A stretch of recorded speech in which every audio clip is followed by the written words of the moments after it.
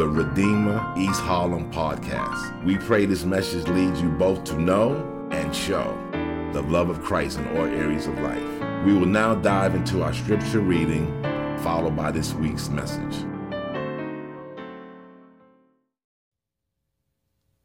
Today, God speaks to us from Genesis chapter 32, verses 22 to 32. 雅各那夜起來，帶着他的兩個妻子、兩個婢女和11個孩子，都過了雅各渡口。他們帶着他們，先打發他們過河，然後又打發他們都過去，只留下雅各一人。有一個人與他摔角，直到天快亮的時候，那人見自己不能勝過他，就在他的大腿窩裏打了一下。於是雅各與那摔角的人之時候，大腿嘅窩脫了節。那人說：天快亮了，讓我走吧。雅各說：如果你不給我祝福，我就不讓你走。那人問他：你叫什麼名字？他回答：雅各。那人說：你的名字不要再叫雅各，要叫以色列，因為你與神較力都得了勝。雅各問他說：請把你的名告訴我。那人回答：為什麼問我的名呢？他就在那裏給雅各祝福。於是雅各給那地方起名叫屈魯伊列，意思說：我面對神看見了我的性命仍得保存。雅各經過屈魯勒失力的時候，太陽剛剛出來，照在他身上。他因為大腿的傷，跛腳行走。因此以色列人直到現在都不吃大腿窩上的根，因為那人在雅各的大腿窩上的根打了一下。So word of the Lord. All the surveys out there will tell us that both the practice of religion and the affiliation with Christianity has been in sharp decline. It certainly has been in decline as a trend over the decades, but recently has taken quite a sharp turn. And if you were to ask many of the people who find themselves disassociating from Christianity, some people will talk about deconstructing their faith. For many, not all, but for many of them, one of the primary reasons for that disassociation is the hypocrisy of Christians and the church. That there is very often what feels to people like a vast difference between people's stated beliefs and the lives that are being produced in them. As we continue in our series called In the Beginning, where we've been going through the book of Genesis, we come to a story that I believe teaches us what a genuine encounter with God looks like.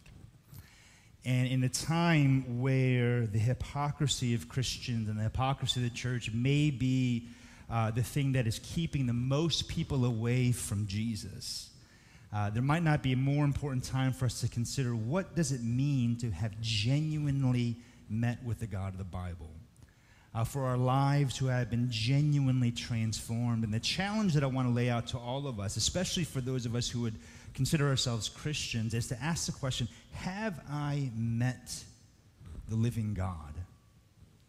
Or have I merely inherited and practiced a faith that has never actually sunk deep into our hearts, into my heart?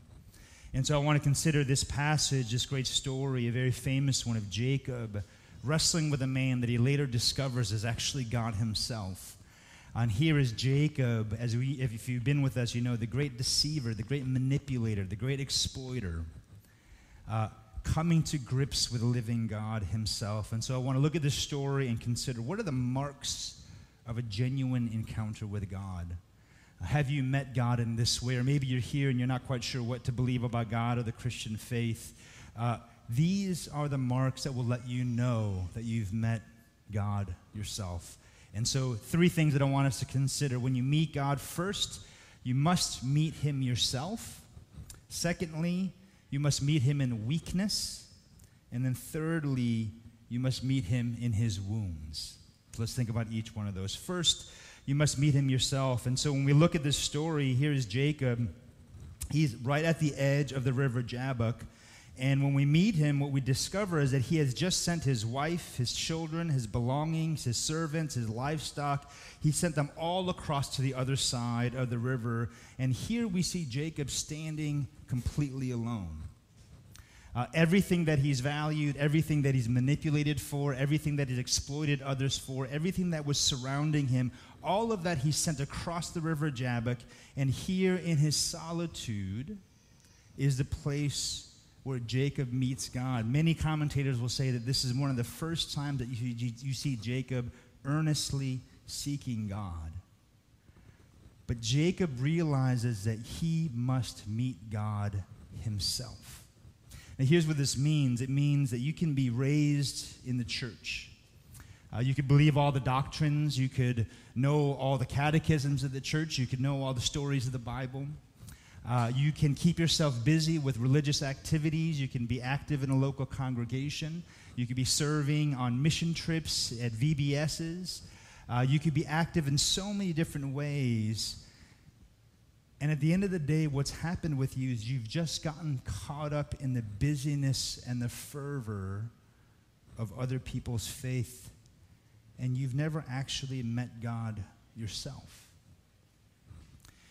Or you can be here, again, exploring the claims of Christianity, or you're just wondering, what is there more out there? Is there more to life than this?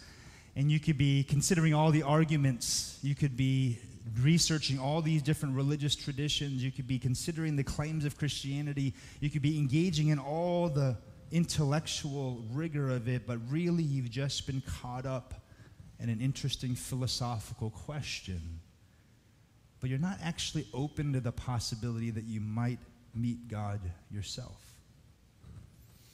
Or you could be somebody who has been very active in your local community, who's sought to live your life near to the poor, who sought to live your life as an advocate for those who are on the margins, who are forgotten, to be a voice for justice in a world that is so often marked by injustice, that you could be a very activistic person, but really you've just been caught up in the profound need that you've seen around you, but you've never actually met God yourself.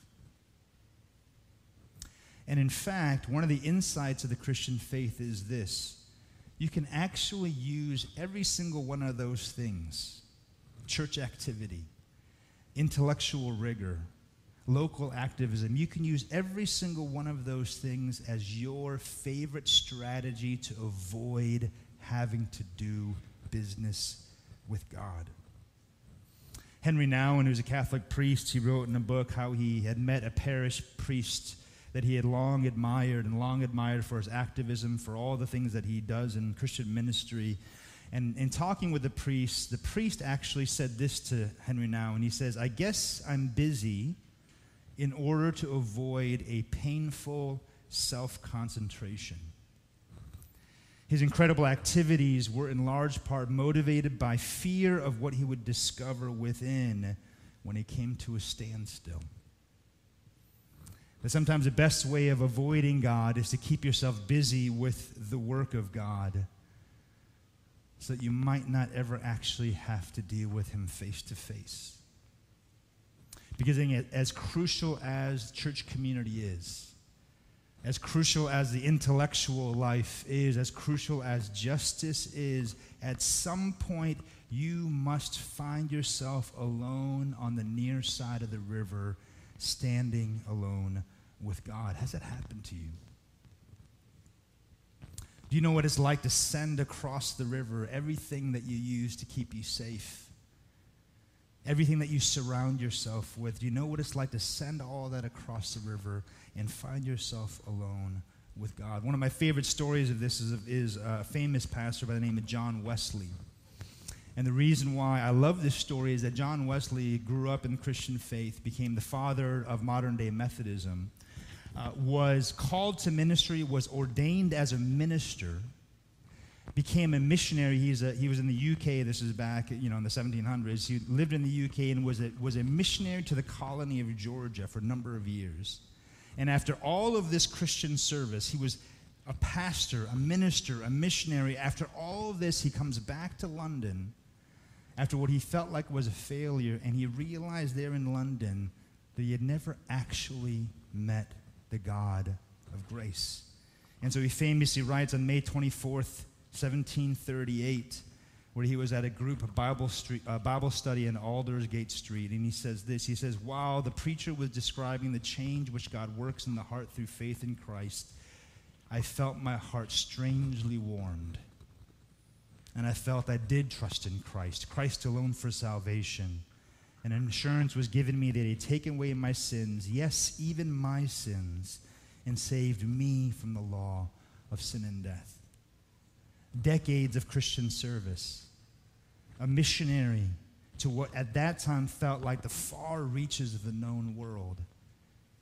By every other measure, you would think he was a person who, of course, has met with God. And it wasn't until after all of that where he came back dealing with what he felt like was deep failure that he finally encounters God in a deep, direct, and personal way. This is what the Bible tells us about what a genuine encounter with God looks like. But even more practically than that, can I tell you why this is important? The great theologian Marvin Gaye famously said, there are three things that are sure. You know this? One of my favorite songs, Marvin Gaye songs, Trouble Man. There are three things that are sure: taxes, death, and trouble. And the reason why, apart from the fact that the Bible teaches this is what a genuine encounter with God looks like, but the reason why practically this makes sense is that you can live on a borrowed faith as long as your life is going great, as long as you're comfortable and protected and safe. But the moment that taxes, death, or trouble hit, your borrowed faith will evaporate like a mist. Your inherited faith will crumble in the face of troubles. Because you and I know this. Look, when we're facing troubles, when you're suffering, when you're feeling like your whole life is falling apart around you, it's crucial to have a community of support around you, isn't there? But in the end, the demons are demons that you must face yourself. And so when it comes time to be wheeled into the operating room, no one can do that for you. When it becomes time to have to deal with the shattering grief that you've avoided for so long, no one can face that for you. When it comes to coming grips with the fact that you've gotten a diagnosis that for the first time makes you feel the reality of your mortality, no one can face that for you. That when you finally come to grips with all the ways that the disappointments in life has wounded your heart, no one can do that. No one can overcome your trauma for you. No one can wrestle and face down your depression for you. You must face it yourself. You can get through life on your parents' faith until taxes, death, and trouble hit. And you realize your parents' faith can't save you. Your grandparents' faith won't get you through your suffering. Your friends' faith won't help you face your own adversities. Friends, have you met him? Have you met the living God yourself? Have you stood alone on the near side of the river and allowed God to ambush you the way that he does for Jacob? And so that's the first point, a genuine encounter with God. The first mark is that you must meet him yourself. Christianity is a communal faith, but there's also something profoundly individualizing about it. You must meet him yourself. Have you done that? Secondly, a mark of genuine encounter with God is that you must also meet him in the weakness. And so a big part of the story is by the time Jacob sends all of his possessions, all of his family, all of his belongings, all of his community across the river, the point there is not just that Jacob is standing alone. The point is also that Jacob is standing there helpless. He's been stripped bare at this moment. So everything else that he'd been using as armor to protect himself from the realities of the world, everything he'd be using as armor to protect himself from his own self-reflection, all of that has been sent across the river, and here is Jacob completely helpless. Everything else has been sent. Everything he cheated and stole and exploited and schemed after, he merely now stands here weak, with nothing but his own vulnerability to keep him company. And this is not just a symbolic moment. It's not just that Jacob sends all of his possessions over.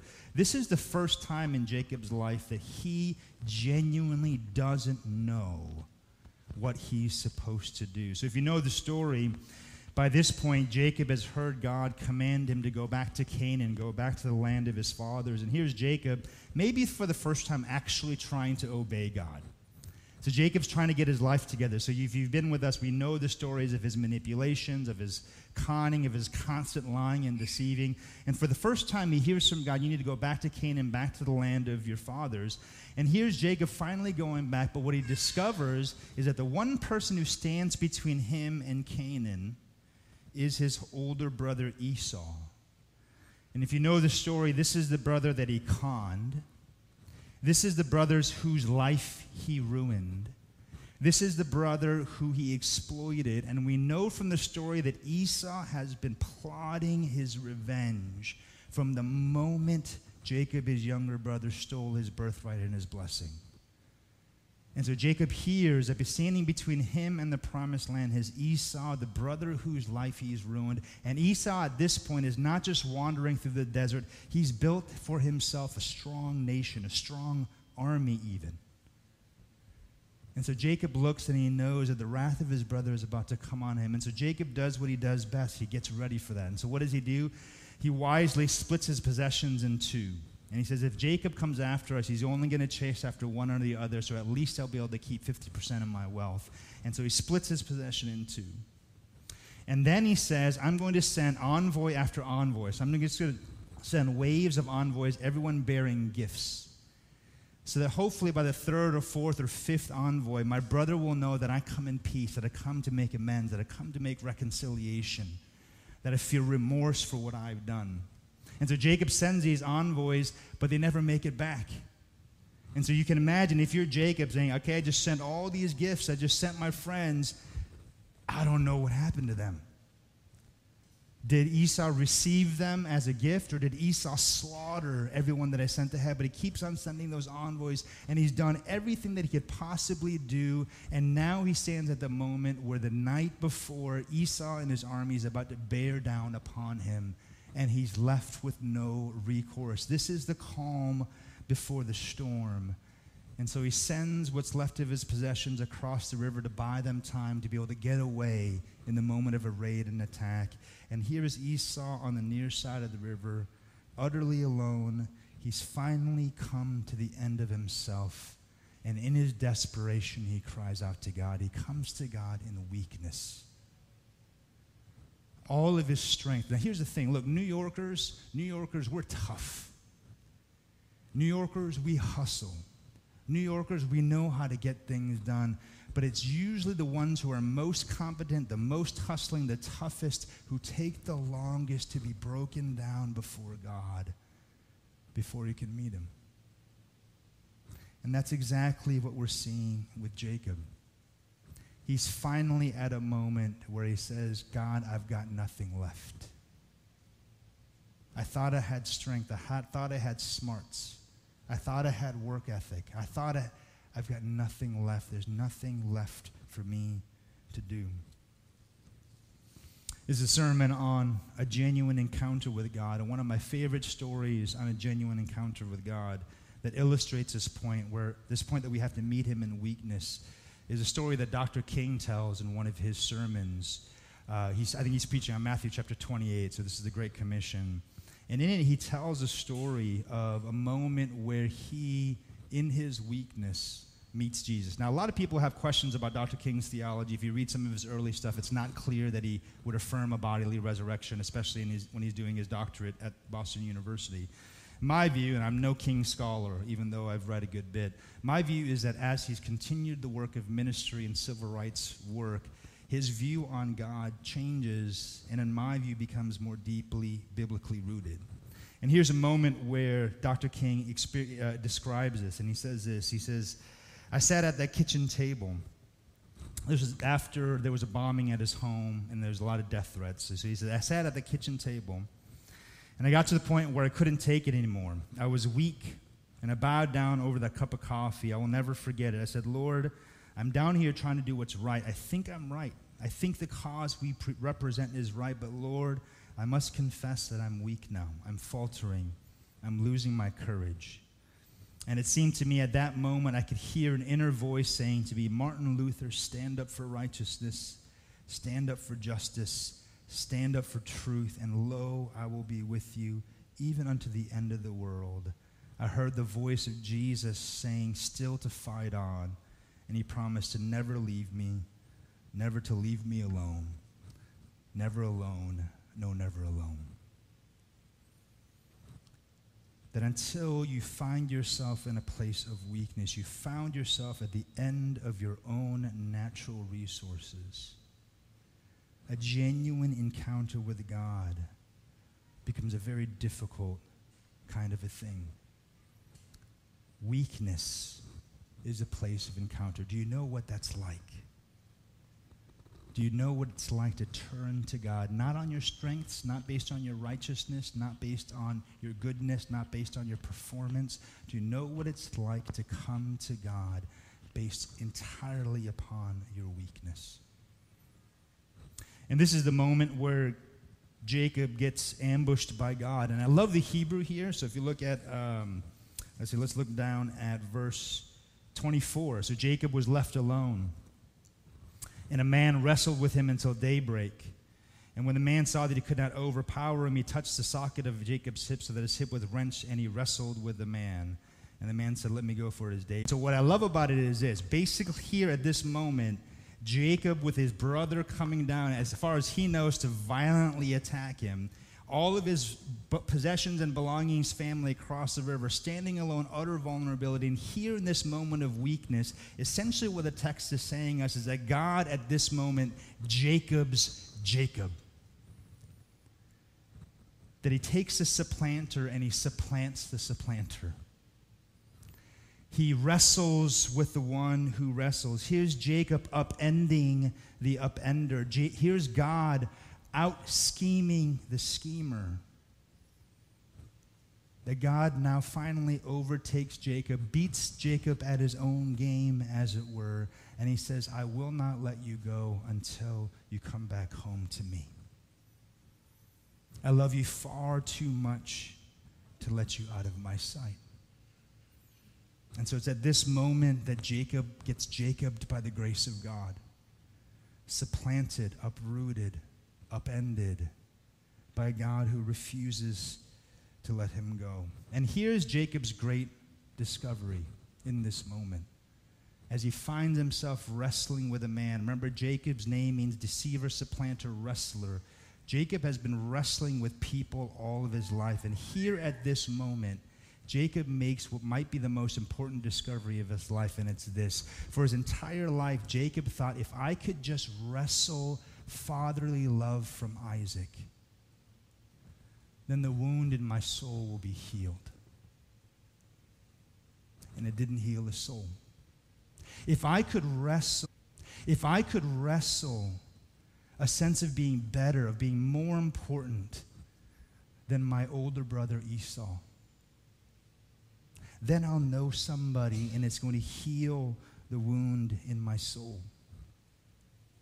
And he does it. And he finds himself, if I could wrestle from Laban prosperity and wealth, then I'll know I'm somebody who's important, someone to be reckoned with, somebody who matters. And he wrestles all that prosperity and he still feels a poverty of soul. It doesn't heal the wound of his soul. If I could wrestle from Leah or for Rachel the love of a spouse, then I'll know that I'm lovable, that I'm embraced. And he wrestles that out of his spouse, his wives, and he still finds his heart empty. And here, finally, the great insight, the great discovery that Jacob makes is that I've never been wrestling Isaac or Esau or Laban or Rachel or Leah. All along, I've been wrestling God, that the only place that I will find a love that will heal the wounds of my soul is the God who has refused to let me go. That all along there's been a greater wrestler wrestling behind, and here in this moment he finally becomes tangible. He becomes somebody that Jacob can finally get his hands on. And here's a question for us. Do you see yourself in this story yet? What have you been wrestling to try to extract a sense of your worth? Where have you been trying to extract the love of a father or a mother who is absent?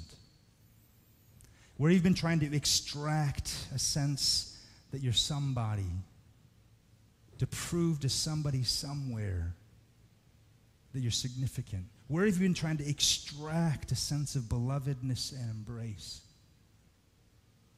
What have you been wrestling, thinking, if I could just get this, it will heal the searing wounds of my soul?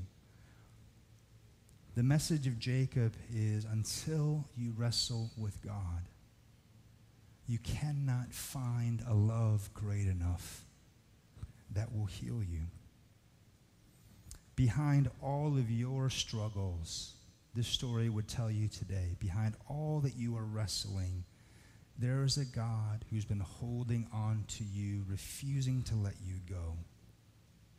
And he's saying, come wrestle with me. Wrestle with me in my love. But you won't be ready to do that until you come to him in weakness. For some of you, you're going to have to wrestle all these other things in strength and finally come to a place where you say, I've wrestled it all and my soul is still not healed. Until you're ready to meet him in weakness, you can't have a genuine life-changing encounter with God. That leads to our third and final point. So the first mark of a genuine encounter with God is that you must meet him yourself. Secondly, you must meet him in weakness. Thirdly, you must meet him in your wounds. Did you notice the turning point of this story? Let me read to you verse 25 and 26 again. Let me start at 24. Jacob was left alone, and a man wrestled with him until the breaking of the day. Let me read it in NIV for us. Verse 24, when the man saw that he could not overpower him, Jacob was left alone, 24, and a man wrestled with him until daybreak. When the man saw that he could not overpower him, he touched the socket of Jacob's hip, so that his hip was wrenched as he wrestled with the man. Then the man said, let me go, for it is daybreak. But Jacob replied, I will not let you go until you bless me. And the man asked him, what is your name, Jacob? And the man says, your name will no longer be Jacob, but Israel, because you have struggled with God and with humans and have overcome. Jacob said, please tell me your name. And he replied, why do you ask my name? And then he blessed him there. Do you notice that there's a turning point in the story right there? I want you to imagine this with me. If you were standing alone on the near side of the subway tracks, maybe not a river, but the near side of the subway tracks, and you were jumped by a stranger at night, and the stranger begins grappling with you on the near side of the subway track, what is your goal as you struggle against this stranger at night? What are you trying to do? You're trying with every ounce of power and energy to get as far away from possible as from the assaulter as you can. You are spending all of your energy to push the struggler away. But did you notice at some point, Jacob goes from struggling to push the stranger away, and at some point something happens to him where by the end of the struggle, what is Jacob doing? Jacob is the one clinging to the stranger, saying, I will not let you go until you bless me. What's happened there? What has Jacob discovered in that moment? He goes from wrestling the stranger to push him away. The stranger, interestingly, it's this mysterious passage in Scripture where it says that the stranger, who by now we know is God, could not overpower him. So what does he do? He touched Jacob's hip, and his hip was wrenched as he wrestled with a man. Essentially, the stranger in wrestling with him, at some point realizes he's not going to overpower, and so with just a touch of that hand, wrenches his hip out of his socket. Now what happens to Jacob here at this point? He's utterly devastated, and now he's clinging to this man with all of his life. And he says, the wrestling is over, but now if I let you go, what's going to happen to me? He's clinging to him in weakness and in desperation. What has happened? What has changed for Jacob that makes him go from trying to push God away in his life to now clinging onto God, saying, I can't let you go. I will never let you go. I can't release you unless I know your blessing goes with me. What has happened? Well, Jacob has received from God a wound of love. He's received from God, a God wounding him like a surgeon. That God, to heal Jacob, he must afflict him first. And this is the moment where Jacob, he enters into this wrestling match still relying on whatever strength he has left, trying to escape God's grasp. But here is the moment that by the end, all he can do is cling on to God, saying, I can't let you go. I won't let you go. Because he realized that this man if this man could merely touch his hip and completely wrench it out of its socket, he knows this was no mere man that I wrestled with. This is God himself. And I think it's the moment where he realizes, look, my father's approval, Isaac's approval, was not the blessing I was looking for. Outdoing my brother in life is not the blessing I was looking for. The wealth of Laban, the love of Rachel, these are not the blessings I was looking for. You, your blessing, your nearness, your presence. And from that moment on, Jacob would never be the same. And the swagger in Jacob's step has become the limp of someone who has met God in his wounds. And Jacob's name is no longer one who supplants and manipulates through his cunning. His name is now the one who struggles and prevails with God through his weakness and his wounds. Have you been wounded by the love of God? Has your encounter with God transformed your swagger and turned it into a limp of weakness? The internationally known artist Makoto Fujimura talks about a particular kind of Japanese art that's called kintsugi. Kintsugi is Japanese for golden seams or golden repair. And if you know Japanese culture, tea ceremony is kind of a revered cultural tradition, and they'd have the most treasured kinds of tea bowls used in these ceremonies. And every once in a while when you're in these ceremonies, the bowls would drop and they would break and shatter. But what they would do is, instead of discarding these bowls after they've been broken, they would hand them over into the hands of an artist. And the artist would take the pieces of this bowl and glue it all together, but where all the cracks and fissures and brokenness and seams were, that artist would use gold or other precious metals to heal this bowl, so that the bowl, broken and redeemed, becomes far more valuable than a bowl that was never broken at all. A bowl where, as valuable as it is in and of itself, the scars of that bowl become the most interesting and the most beautiful, the most valuable thing that you can look upon. That in the right hands, our wounds are transformed into a source of a new kind of beauty. That in the hands of God, our brokenness, the ways that we feel shattered, in the healing hands of God, He begins to transform us.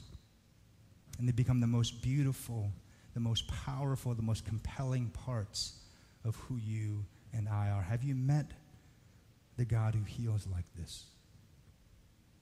Let me conclude with one story. There's a legend in the Talmud where a rabbi meets the prophet Elijah, and the rabbi asks Elijah when the Messiah will come. And Elijah tells the rabbi, he says, well, why don't you go and ask the Messiah yourself. And the rabbi in this legend, in this vision, he says, well, how will I recognize the Elijah? The Messiah? How will I know him? And Elijah's answer is this. He says, the Messiah is sitting among the poor, covered with wounds, binding the wounds of others one at a time. See, the story of Jacob wrestling with God points us to the one true wounded healer. It points us to the promise that there is a day coming where there will be another one who will wrestle with God in the darkest of night. There's another day coming of one who would leave all of his possessions behind, will come and enter into darkness and wrestle with God. And here in this story, God is wrestling with Jacob, but it's clear that God is holding everything back. He's not letting the full weight of his justice and glory and power fall upon Jacob, and he wounds him with a gentle touch of the hip. But there was a day coming when there would be one who is greater than Jacob, who will plunge himself into darkness, who will wrestle with God, and in wrestling with God would feel the full weight of God's holiness and justice and glory fall upon him and crush him on the cross. And there would be a time coming where this wrestler like Jacob would say, please let this cup pass from me. Please don't let this happen to me. And yet not your will but mine. And by the end of the struggle, this same new and greater Jacob would be crying out saying, God, please don't leave me. My God, why hast thou forsaken me? That Jesus Christ, the eternal Son of God, would come and receive all the wounds that you and I have received, all the wounds that you and I deserve for our rebellion and our sin. That he would take our wounds, he would wrestle with the full weight of the glory of God. He would be wounded in his hands and feet forever, for all of eternity, so that you and I might receive the touch of God. And that touch wouldn't destroy us, but it would merely let us walk away with a limp of someone who's met the living God. Do you know Jesus? Have you seen him wrestle your sin? Have you seen him wrestle with you in your suffering? Have you seen him wrestle God to take the full weight of his judgment upon himself? Have you seen him do that? Have you seen him say, look at the blessing I've secured for you. It's for you. It's all for you.